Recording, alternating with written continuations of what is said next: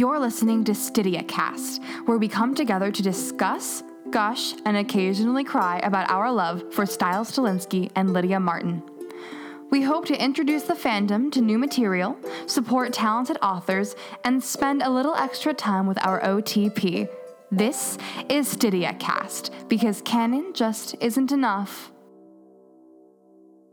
Hello, everybody, and welcome to the season finale of season 2 of Stydia Cast. This is our last episode of the season, and it's really fitting because we are reading out the third part in the Out of the Ash series by Madgrad 2011, which the first two parts were the first podcast we ever recorded for Stydia Cast. It was me, Rachel, and Corey, and who else? Maggie, yeah. And so, tonight I am here with... I'm Anya, and I'm Stiles Still Likes Lydia on Tumblr. I'm Corey, and I'm Saving Skiles on Tumblr. And I'm Rachel, and I'm It's Always Lydia on Tumblr. So I know that we have a lot to say about this fic, and instead of asking you guys a guiding question to begin this podcast, I'm going to dive in and talk about what I want to talk about, just to, push it out of the way. Okay. I'm sorry. I really want to talk about the scene where she talks about how Jackson always, Peter always turns into Jackson, in her fears. Ooh. Because I know that that's not the first scene of this fic, but I just wanted to make sure we spoke of it. I thought it was absolutely incredible and just beautifully written. I'm the spark that lit your fire, Jackson had snarled into her ear before caressing her face with blood-soaked hands, unhinging his mouth and consuming her whole.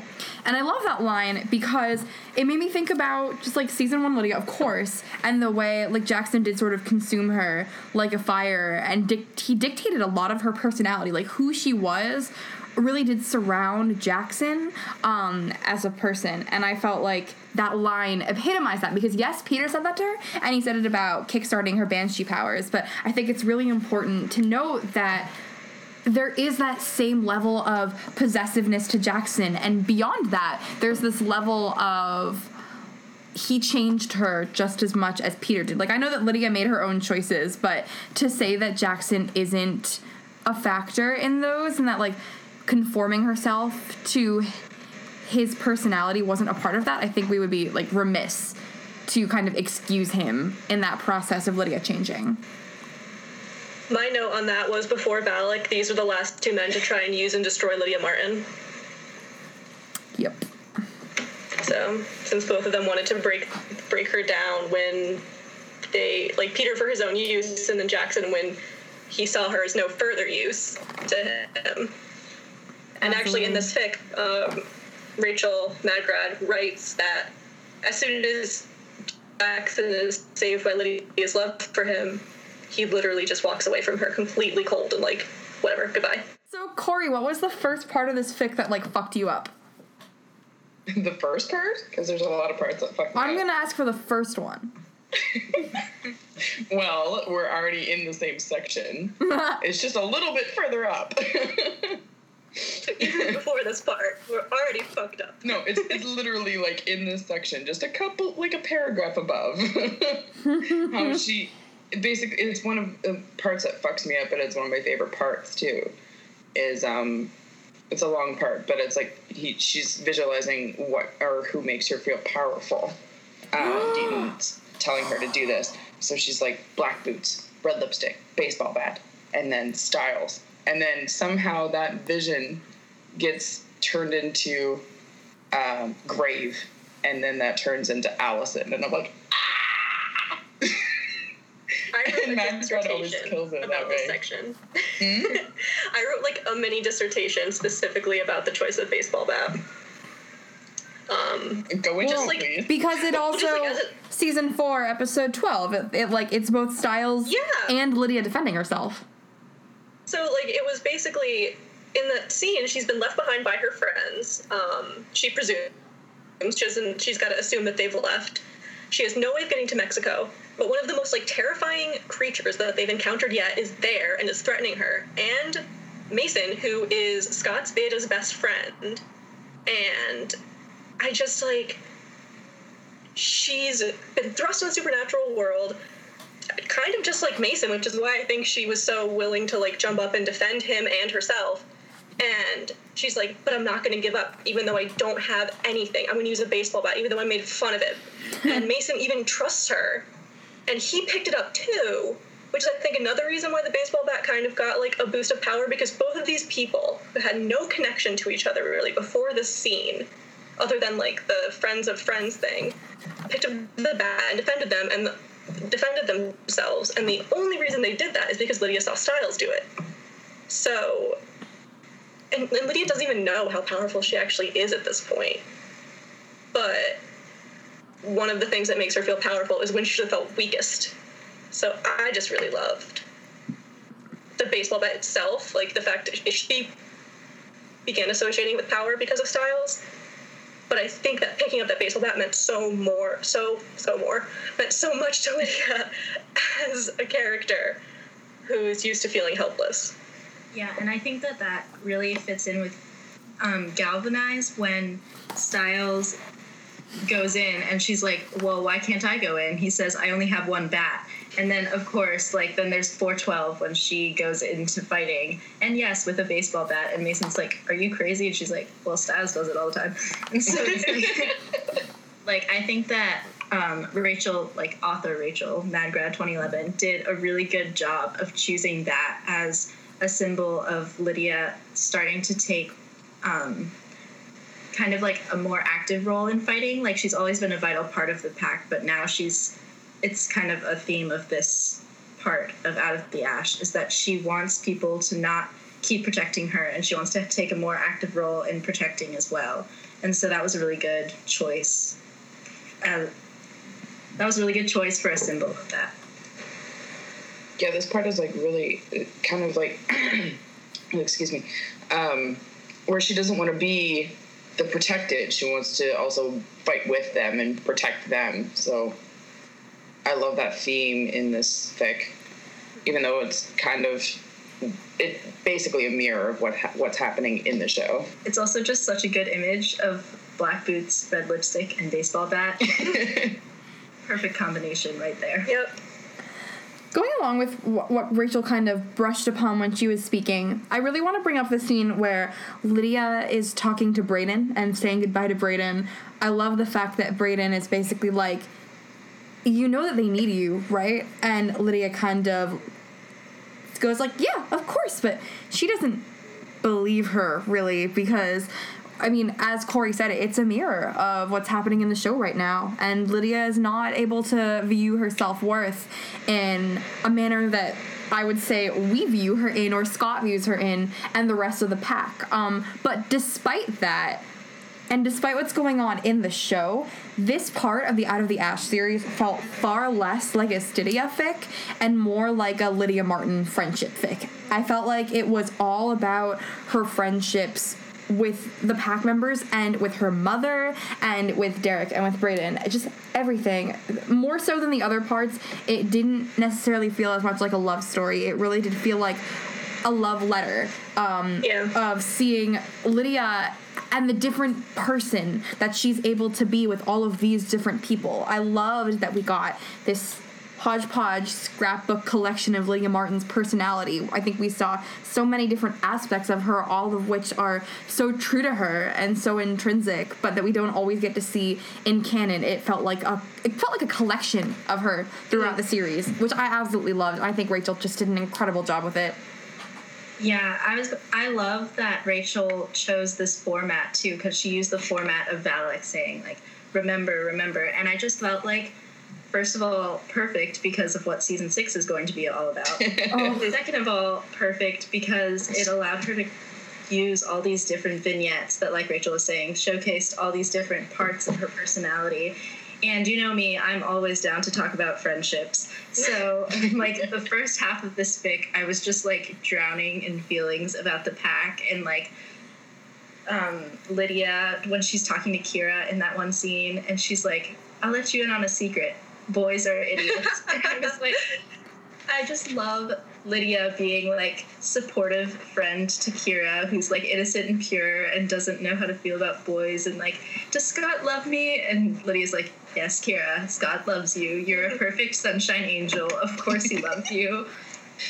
There's just so much to love about everything in all the ways that she describes the friendships in that first like long section.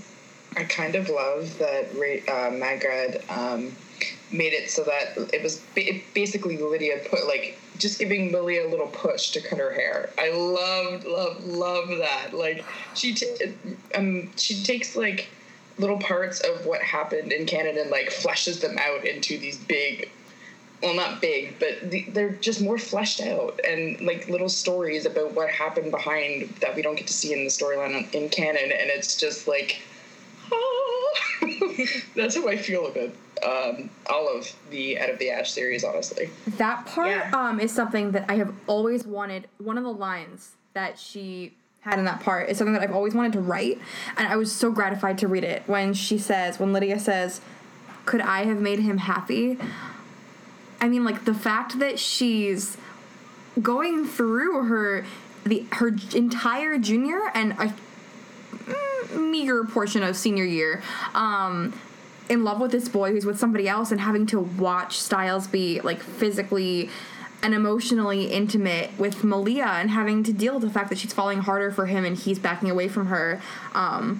I mean, of course, the thing that I miss the most about Stydia is their friendship, but there's the fact of the matter that Lydia's a girl with a crush, and she's watching her crush interact with his girlfriend, and like, as deep as Stydia is and as much like depth as they have, that one line, I think, perfectly showcases the fact that she's a girl and he's a guy, and she just has a thing for him, and it's sad and it hurts, and I just love it. I love the idea that she wonders if she could make him happy, even while she's happy that she's watching him be happy with somebody else.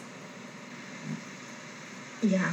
I also think it was really interesting, like, that one of the people who we talked about in this section was Parrish, because I feel like Stydia fic is, like, the one place where it's, like, if you mention Parrish, just, like, get out. But, like, it's, like, this is supposed to be our safe zone. Like, Parrish is not supposed to be a part of that. But the way that Rachel did it in this fic was so tasteful, I feel like, because it would be kind of, you know, a fix-it fic to just pretend that Parrish didn't happen and doesn't exist. But she does show, like, that Parrish is a way that Lydia feels safe, because he's somebody who doesn't really know her as well, so she can put on her masks and just, like, put on a flirty facade, or, like, an intelligent, like, showcase her intelligence without being worried about how he might perceive it, because he doesn't know her, he won't see through it. And I think also I was really satisfied when he was like, remember Parrish, and I was like, oh no, and then the first person that she talks to in the scene is Sheriff Stilinski. I was like, thank you for that. I'm gonna lay it on the table. The Parrish scene was perhaps one of my top 5 scenes. I absolutely my love. note about the Parrish scene mentioned you in my notes. Why? Because I was like, this scene is like the abridged version of the ask that you got a really long time ago about if Lydia were to date Parrish, why it wouldn't mean anything, and you basically said what, like, Rachel wrote, Magred wrote, which was Parrish is safe, he's what she is used to, and she's comfortable with lustful attention and then not giving in to it. So my favorite thing about this part, although, I mean, like, yeah, that's my personal headcanon, and so I, like, loved seeing that in there, because I was like, someone agrees with the same way that I think, yay! It's just, like, really exciting. I just, like, love that. It's awesome. But my favorite part of that section was actually the part where Lydia is talking about how, with Parrish, she's slowly rebuilding her walls, and I love that, because I feel like she, like, knocked them all down for Stiles at the end of 3B. Like, she got to this point where, like, she actually fell for this guy, and her walls just came tumbling down, and she got burned. The exact thing that she had walls up for in the first place, like, it burned her. And so I liked the fact that Rachel had that sentence about Lydia putting pieces of her walls back, and that I liked the fact that she didn't say that Lydia was rebuilding the walls all the way up, because I think that Lydia is never going to build them all the way back up again. She's never going to be that girl again. And and I'm sure that some of her walls now are a little bit different than the other ones, but there are pieces of who she used to be that she has to, like, carefully put back into place because she got hurt and she has to protect herself from that. It's just like she needs to keep herself safe. So I loved that one sentence because I never thought about it that way, and it was a really beautiful perspective to look at it from. Yeah, I think that Lydia, like, broke down so far, like what you were saying, for Stiles, that, like, it's more true to her, like, she can't be that open all the time, and so she needed somewhere to be where people weren't expecting her to be that open anymore, so that she could get back to some of the coldness, I guess. It's not really the right word, but, like, some of the distance that she used to have. Like, it's important for her to have that to protect herself. You know who else was mentioned in this a lot? Scott McCall. Okay. Here we go, yo! All right, So, fun fact. Rachel messaged me in our Twitter DM saying that this Rachel, Rongasm, Hi. that I was going to love the Skidia scene, and that she thought it was super cute and super romantic, and she's never loved Skidia in a romantic way more than in that moment, even though it's never romantic. I don't ever perceive Let's be really clear here. For me, Skidia is like Marshall and Robin. There's, like, nothing there. I know, I'm just saying, like, you were this fic almost turned you. No, it didn't turn me. I just saw it. She could see it. Regardless, she's like, oh, you're gonna really like this one part. Like, I'm really, really pleased with how she wrote this, and so I was super excited. And I'm reading, and I get to the first scene, and I'm like, oh, Rachel was right. That's so cute. And then you're reading and reading and reading, and then there's like 4 more Scott and Lydia exclusive scenes, and they're so fucking good, you guys. They're so good. I love every single one of them. For me, they're the flagpoles of the ship, the fic. Hello. I hope Scott and Lydia are the flagpoles of their own crack ship. I said the wrong word. I was like, Rachel, don't be a buffoon. Anyways, for me, the Skidia scenes are the flagpoles of this fic, in that I feel like they just, like, mark. They're the consistent thread, I think. Lydia's characterization, obviously, is the most consistent thread because it's a Lydia character study. But there's frequent Scott scenes, and I feel like he marks different turning points. And I really liked the fact that he was trailed so much throughout this. One of my favorite Scott moments was when, at the end, when they're holding hands, Scott, like, looks at Lydia and looks at Stiles and gets something. Like, something registers in his eyes, and he doesn't say what it is, but Lydia notices. And Lydia doesn't say what it is either, but the readers know. And Lydia doesn't have to know, because we know. And isn't that just the tragedy of Stydia? Always. I wrote a long section in my notes about how I love what Rachel did with Scott and Lydia's journey, and how they both talk about it briefly in one scene, because Lydia mentions Peter and how she hates him, and Scott says that we are more than what he did to us. I have to remind myself of that every day, but it's true. We are not who we are because of him. We are who we are in spite of him. And that just really hit home to me, because Lydia is a banshee who predicts death. But there's nothing in the banshee lore about a banshee who saves people. And Scott is a werewolf, and at the beginning of the show, like, the initiation for the beta into the pack of an alpha is traditionally to kill with him on the first full moon. And instead, Scott became an alpha all on his own personal merit. So this scene, like, really destroyed me, because I was like, oh, you are who you are in spite of him, because he tried to turn both of you into something you're not. But instead, you guys have become something else. And just, like, it goes back to the one of everyone's favorite Lydia quotes, not all monsters do monstrous things like Scott. They kind of rose out of the ashes, as it were. My babies. I'm crying. Anya, you brought up Skidia. What was your favorite Skidia scene? Well, that one, but but that's okay because Rachel articulated that 1,000 times better than I could. But just like I also love that even when Scott isn't in the scene, he's still like a driving force between so much of the pack's bonding. Like after Lydia gets hurt by Tracy and she's in the hospital and Liam comes in to give her things and he's like, oh, well, nobody, like, your mom wouldn't let anyone in to see you, and, like, Mrs. McCall was off duty, and she's like, so Scott sent you to check on me? And he's like, I mean, yeah. And also, that wasn't Parrish when she woke up, and I was so excited. True. I loved that scene with Liam. Oh, my God. Listen, I have, like, no feelings about Liam whatsoever, like, positive or negative, but, like, that scene made me like Liam, and I was like, I didn't think this was possible. I have positive emotion towards this white boy. And, like, it's so adorable that this little freshman has come in. I see a sophomore at this point, maybe. Yeah. He came in and he like brought her the stuff from all the pack, and he was like, these are all the things your friends thought you would like. Scott gave you homework. Here's his AP bio book. Malia and Kira gave you The Princess Bride and the Notebook, and Styles gave you Reese's Pieces, and it's so cute. I was like, I love that Scott wanted to put this together and that everybody contributed, and then Liam is bringing you this care package. It was this beautiful pack moment, and I was like, why don't we see this in canon ever? I was so appreciative. Also, the fact that out of all the things that she could have chosen to pick up at the end, she chose the Reese's Pieces. I was like, nice. That's what I would go for, chocolate, hell's yeah. Oh, yes.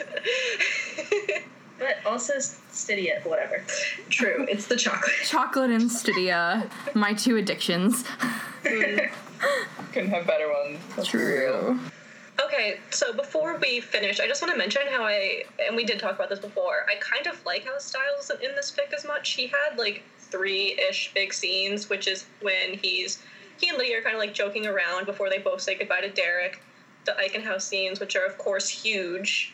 The Needle scene, and then, like, kind of the Mick Martinsky scene at the end, because this fic instead was the love letter to Lydia's character, even taking it to the next level after parts 1 and 2, because there she describes herself as a broken doll, a person filled with straw, and now her inner monologue is all about how she feels powerful, how she is enough, how it's her turn to stand in front of her friends and protect them, and that, like, actualization of her power and her strength, like, this full metamorphosis is almost complete, basically, before we get to, like, the end where it reverts to the season 6 plot to be.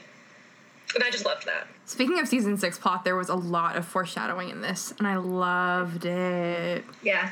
I also loved that, like Rachel was saying, like, we didn't really see Styles that much, but we didn't have to because, like, this is about Lydia Martin, and it's nice because loving Styles Stilinski at this point of canon is just a fact of her life. Like, it's just something that is about her. And so it doesn't need to be in your face every 5 lines, by the way, I'm in love with Styles Stilinski, because she knows that. And so it just kind of colors every interaction she has with him.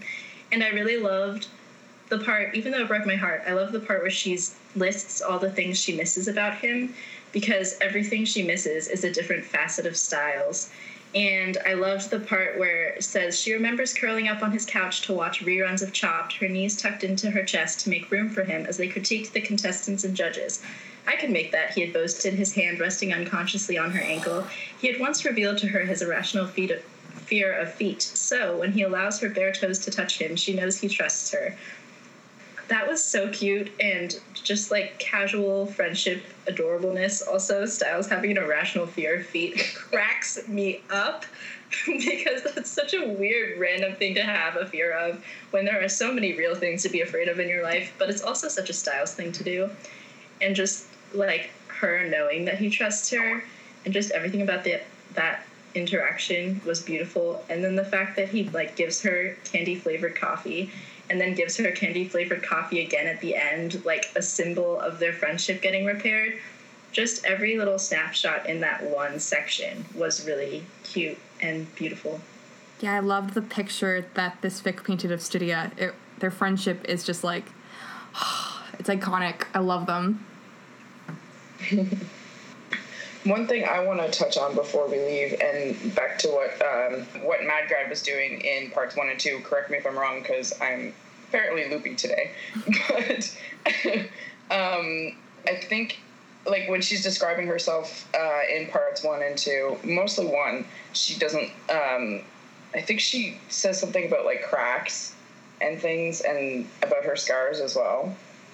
And this comes back to it here near the end.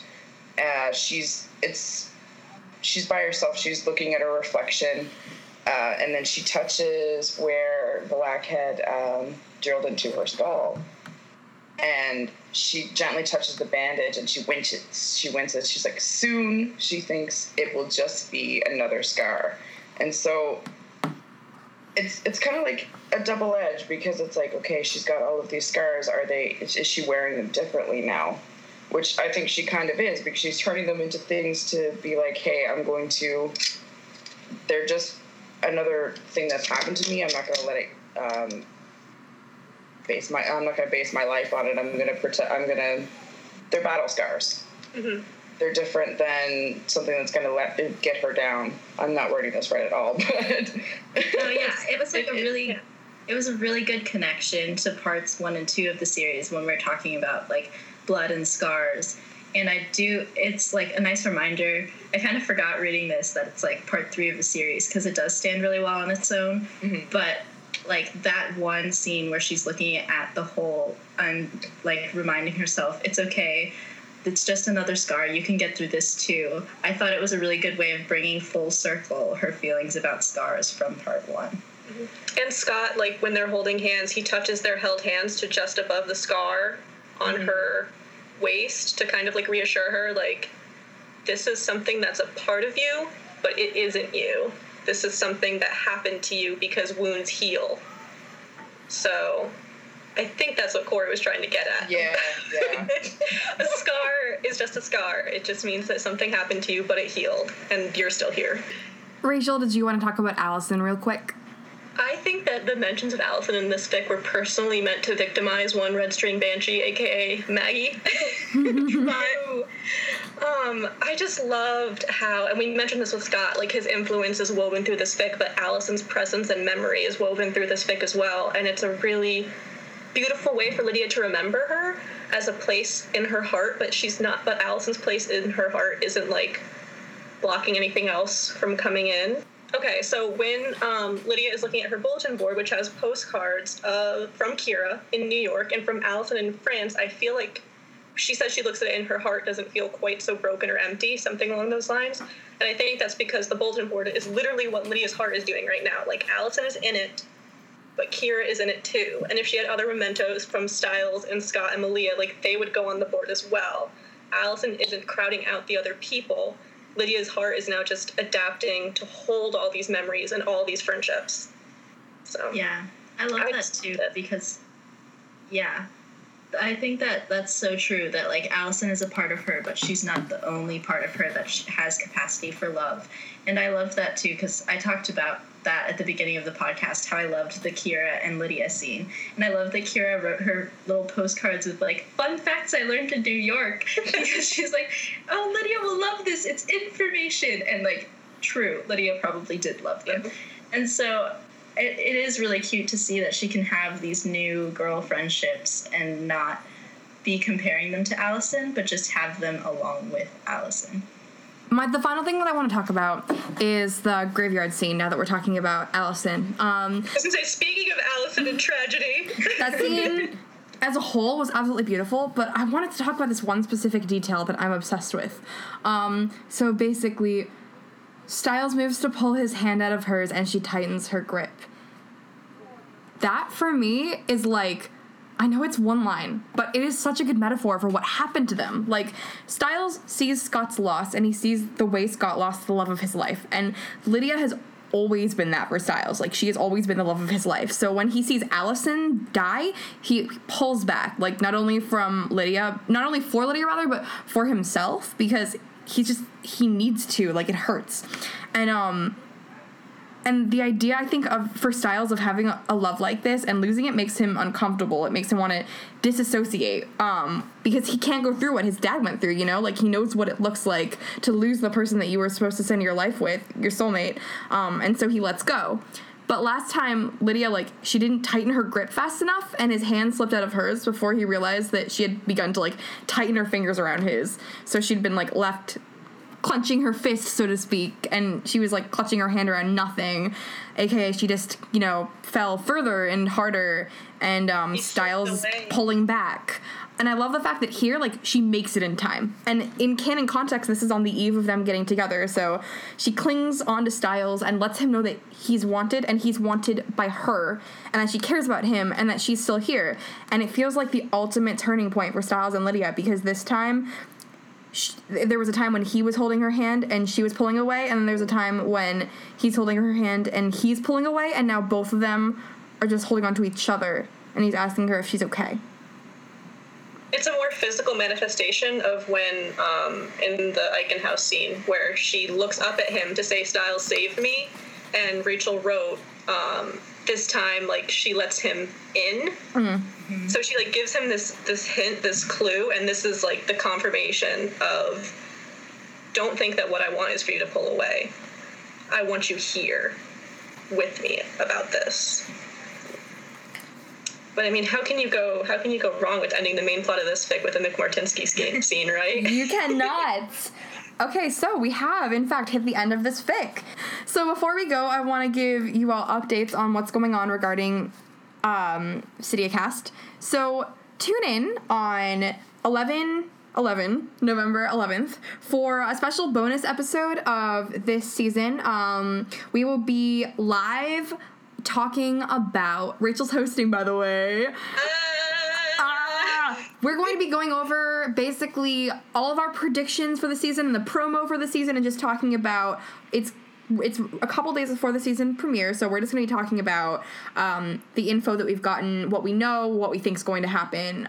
It's basically just going to be a review session, a cram session before the season begins, and we'll get in some final predictions and then see how right we are later on in SidiaCast Season 3. Learn how I unlocked that trailer. Wow. If you're still confused. Self-brag. Listen, I'm never gonna let it go.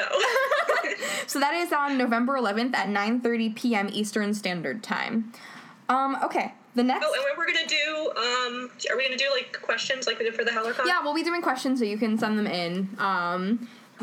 Feel free to ask us anything you want about 6A. Not that we know the answers any better than you do, but we can theorize. All right, so... They will be screened, so... The next thing we have to say is that Season 3 is having a format change. Season 3 of SidiaCast will not be about fanfics. It's going to be centric to the episodes of Teen Wolf. So basically, we'll be going over what happens. The episodes will go up on Sunday at midnight so that you can recall what happened last week before you watch the episode on Tuesday night. And it should be a really good time, and I'm really looking forward to discussing the episodes with all of you. We'll also be doing live tweets from the SidiaCast Twitter, so make sure to follow us on Twitter at Cydia_cast. We have, like, a bunch of cool stuff coming for the season, so I'm excited about Season 3 of SidiaCast. Yeah. Also, SidiaCast is partnering with Cydia Month to do a Big Bang. And for those of you who don't know, a Big Bang is when writers, translators, beta readers, fan artists, and reviewers all come together and try to create, like, a big push of content. So we'll be beginning that basically early November, and you can sign up to be, as I said before, a writer, a beta reader, an artist, so gift sets or art, it doesn't matter either way, or a reviewer, and I think I missed one, a translator. So if one of those is something that would be interesting to you, please join us. We'll have more information about that coming very, very soon. I'm personally really excited. I've done a couple Big Bangs, and it's so much fun, and I'm excited to run one and hopefully write a fic for it, maybe? And then the last thing is that I want to thank Lauren, Zoe, and Rosemary for all the incredible work that they put in this season. They are all superstars, and we could not have run the season of City of Cast. I was gonna say Teen Wolf, and then I was like, season of Teen Wolf. I don't write Teen Wolf. Thank God. Jeff Davis, we are your new overlord. I am Jeff Davis. Pulls off mask. We couldn't have done this season without them. Lauren, your playlists and aesthetics were incredible. Rosemary, your editing was on fucking point. Zoe, your videos brought me to tears basically every single time. I was just so moved by them. So thank you for all the work you put in, and I can't wait to have another season with you guys and all of my awesome City of Cast friends. We have some cool surprises up our sleeves for season 3, so I'm looking forward to continuing this podcast. Also, don't forget to check out our merch if you want a City of Kaz notebook or mug or t-shirt right in time for, what season is this? 6A! And, God, I cannot believe how many seasons of Teen Wolf there are. What the crap? I don't know. And, like, there was a void at 1 year, though. There was just a void of no... Well, there was no season 4. No contact. Nothing. There was just nothing going on for, like, a season length, and then a hiatus, and then we came back and it was senior year. Like, what was that about, man? So along with our usual what's it called? Icon t-shirts and what is it called? What's the thing called? Logo. Along with the logo notebooks and mugs and whatnot, we also have some new stuff coming in with fic titles on them, and we have some t-shirts with lines from fics or things that frequently come up in the podcasts that you might, feel like wearing. So if you would like a t-shirt that says "I have a domesticity kink," check out our merch store. If you like a t-shirt that may just be Rachel, but you know what? If you'd like a mug that says "Lydia Martin is a universe," I say check out our merch store. So yeah. All right. That's all for me. So I am Rachel. I'm Rongasm on Tumblr. I'm Anya, and I'm Styles to Like Lydia on Tumblr. I'm Corey, and I'm Saving Skiles on Tumblr. I'm Rachel, and I'm It's Always Lydia on Tumblr. And to you, our listeners, thank you for joining us for this season of City of Cast. Bye. Bye. Here at Stydia Cast, we review and discuss our favorite Stydia fanfics. If you enjoyed today's fic, go tell the author the things you loved best about it. You can find us at StydiaCast on Tumblr and on Twitter at Stydia_cast. A special thanks to our sound editor, Rosemary, Row Your Boat on Tumblr, and to our incredible anonymous donor for making Season 2 of Stydia Cast possible. Thank you for listening, and see you next time.